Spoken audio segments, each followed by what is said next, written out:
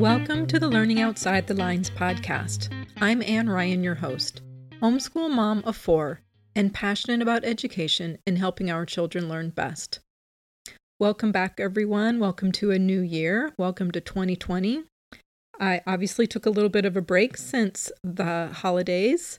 Lots of crazy things going on with my family and busy with the holidays. And in some cases, just having fun with my family. So we are back in the new year, and as this big kind of monumental year started, 2020, lots of reminiscing has been going on in some of my homeschool groups and talking with people about homeschooling and how far we've come, how far we still need to go. And that really got me thinking about the 15 years or so that I have been homeschooling and how we started and how far homeschooling has come. It has really been amazing. And I kind of just wanted to review a little bit about where we've come from and where we are now to kind of put some things into perspective, especially since like Facebook groups and Instagram have become so prominent, I think, in the homeschool lifestyle or just the way it works, because we rely so much on other people's feedback and reviews and advice and seeing what people are doing and kind of just checking out how other people do things and things like that, that a lot of people that are newer, and even those that have been doing it for long term, I think they just don't realize how lucky we are now with many of the resources that are available to us and just the range of opportunities that we have. So I kind of just wanted to start talking about that a little bit, like especially the last decade, but even starting in 2000, for the last 2 decades. We started with a pretty slim selection of homeschool materials. It was certainly a growing market, but most of the curriculum and programs out there were Christian publishers, not a huge amount of variety beyond the, quote, school at home model with textbooks and workbooks. Sometimes unit studies were mentioned, and that was kind of growing a little bit. That was probably the main kind of variation for the times in the early 2000s. And there was a little bit of secular material out there, but most people were just secularizing Christian publisher materials because that was the main source of information out there. But as homeschooling became more known, more curriculum, more programs were developed, I know there was a lot of homeschool moms that were starting to develop homeschool programs themselves based on all the feedback that they were getting from these different social media. At that point, I think it was mainly Yahoo groups. But a lot of, the feedback people were taking and developing their own programs, which was a wonderful thing for them to do, as well as very needed in the homeschool community. So the other thing that we really started out with, and this is even hard to even remember for a lot of people, we've always thought of the internet as just being part of our lives now. I think it's hard to remember before the internet, right? But when I first started homeschooling, I remember we had 60 minutes a month of internet service. Is that just insane to think about that now? I remember I would have to set a timer, and I would try to do these searches on Mothering magazine forum. I don't know if anybody used that, but that was my lifeline for information for the longest time. Such a great resource. And I would just set this timer and try to search. And of course, we had slow internet, so it would take forever for things to load. And then later on, the Well-Trained Mind forum was huge, which it still is, but that was a huge source of information for me, specifically for homeschool information. And we had such little time to be able to search and take in information. And thankfully, technology caught up with the times and advanced quickly, and then there was no more limits like that on internet service. Thank goodness for that. And I think when the end of kind of the that first decade in the 2000s, things really started to speed up. And just in the last decade, since like 2010, it seems like it has just been like a snowball rolling down the hill, just getting bigger and bigger, which is wonderful. And we've seen so many more parents come to homeschooling due to outside influences such as the vaccine laws, like in California. That's been a huge thing for us in the last just 1 or 2 years. Obviously, school shootings and safety, bullying, sometimes oppressive or discriminatory school policies, which is, again, has been going on for a long time, but even I feel like it's more prominent in the media now, so we're more aware of it. And while it's been frustrating and challenging to have to make a decision like this to homeschool based on some of these issues that were kind of beyond our control, so many parents have exercised their rights and taken a stand to show that these practices and issues are not acceptable, and they will take other choices for the best interest of their children. And I think that's really, really huge. Now, obviously, many people homeschool not for those issues, but just because it was best for their children and their learning style and things like that, which is still, they're exercising their right to do what's in the best interest of their child. And I think that is such a huge and wonderful step that we have taken to show that we don't have to stay with the status quo. We don't have to do what everybody else is doing. We don't have to do the thing that everybody's done because that's the way they've always done it, and we turned out just fine. I hate it when I hear things like that. It's not the same. And I know everybody says, oh, my kid went to school and they turned out just fine. You should send your kid to school too. No, not everybody is the same. And no, I'm not doing what everybody else did because I think their kid turned out fine. Because in many cases, not everybody turned out fine. They just didn't necessarily share it with everyone. But no, they had struggles and they had problems, they had difficulties, challenges. They just may not have shared it with their parents. And as we all know, it shows down the line where people could very well have had a different life if perhaps different choices had been made when they were earlier. And we're doing that for our children now. So getting back to resources. So kind of also starting around 2010 and continuing through this last decade has been the rise in online programs for homeschoolers. Many parents may not feel qualified to teach their children, or they simply didn't know what to do if they had to bring them home to learn, and they wanted resources to do it for them when at all possible, or at least to kind of get started while they figured things out. So there's lots of online programs that now that are kind of, in some cases, they're kind of like school at home, and they're just going through the lessons and core subjects online. But in some cases, they're not like that. They're maybe just like OutSchool has specific classes and programs based on kids' interests. They might just take a class on fossils or oceans or math or writing or whatever it might be. So there's such a huge variety now of online learning.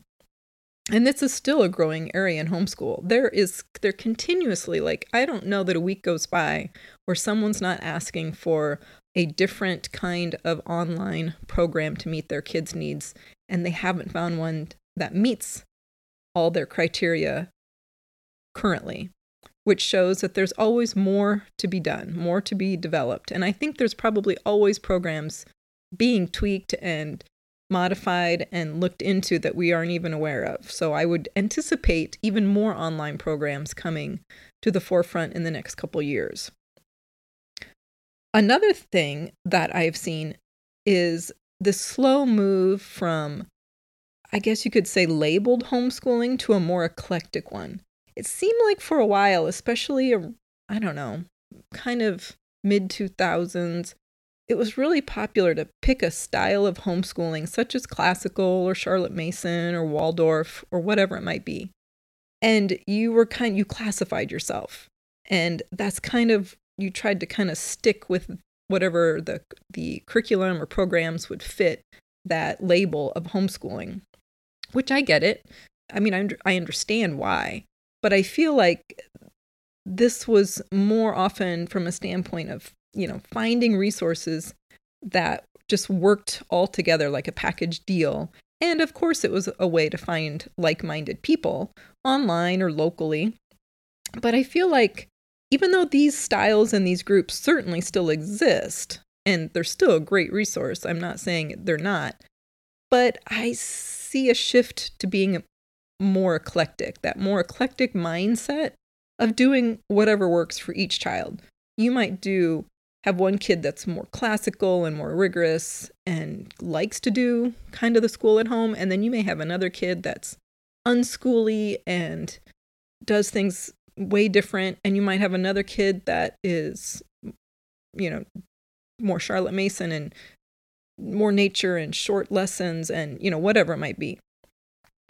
I think more parents are open to more styles and doing whatever works for them. And I think that's really key. I think that's important. And I think for some people, especially maybe new and starting out, they need that lifeline, right, of a style that might work for them. And so that they kind of grab onto that style and they use that as their guide.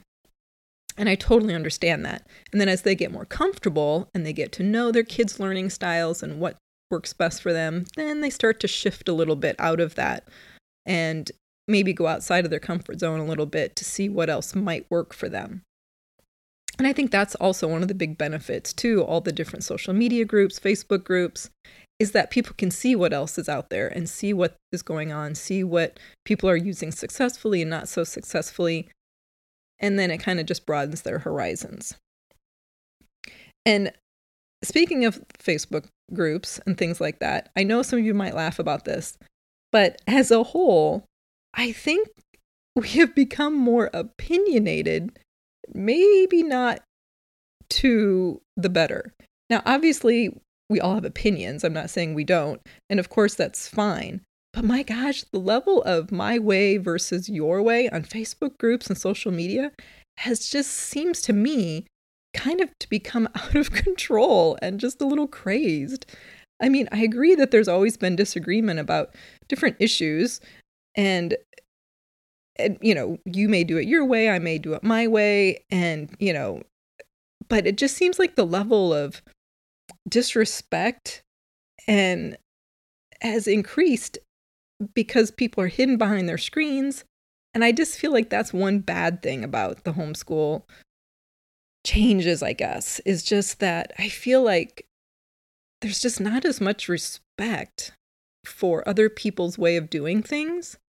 And that's kind of sad and it's kind of frustrating because there have been homeschool groups that I've just left very quickly when I realized how volatile and how crazed some of these groups can be. I much rather be on groups that are more respectful, and obviously people have differing opinions and different outlooks on things, and I'm glad about that. I want to see different sides of things, but there's a way to do that with respect, and there's a way to do that without.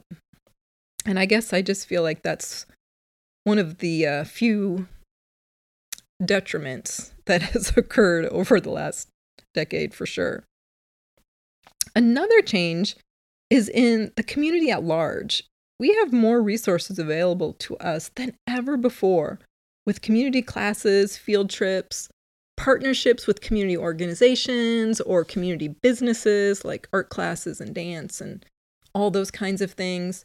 We have partnerships with libraries and community colleges and even in some cases private schools. I know I am really lucky that we have a private school here that kind of created a separate entity because you can't be registered in two schools at once. Obviously, you can't do that, or at least not in California. But this private school kind of created a separate entity so that homeschools could not register with the school, but they could kind of register with this learning program, and they could attend classes regularly there for core classes on Monday, Wednesday, Friday. So for things like math and science and English and history. So they're going to this private school regularly, 3 days a week. They just don't go on Tuesday and Thursdays when they do the elective kinds of classes like computers and other classes. And they are getting, so it's kind of an alternative to school, I guess you could say, because it's only 3 days a week. And you're not paying private school tuition. You're paying a lower rate. I guess you could say you're not getting all the maybe amenities of the private school, which is fine by me. But just alternatives like that, like working with community businesses and private schools and things like that, like to me, that is the wave of the future. Like that is exactly where education should be going, to be coming up with these alternatives and these different ways of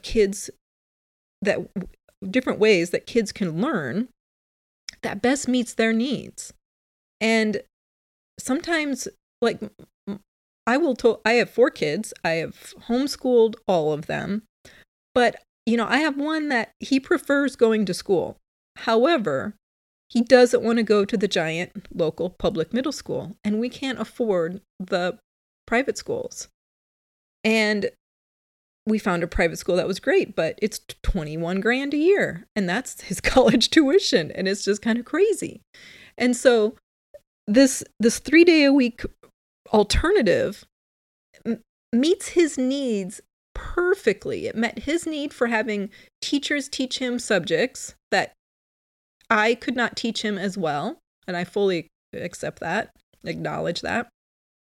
But yet some of the shorter term homeschool resource classes that we had that maybe met only like once a week, like maybe for an hour or an hour and a half, those were not meeting his needs. That was not enough for him.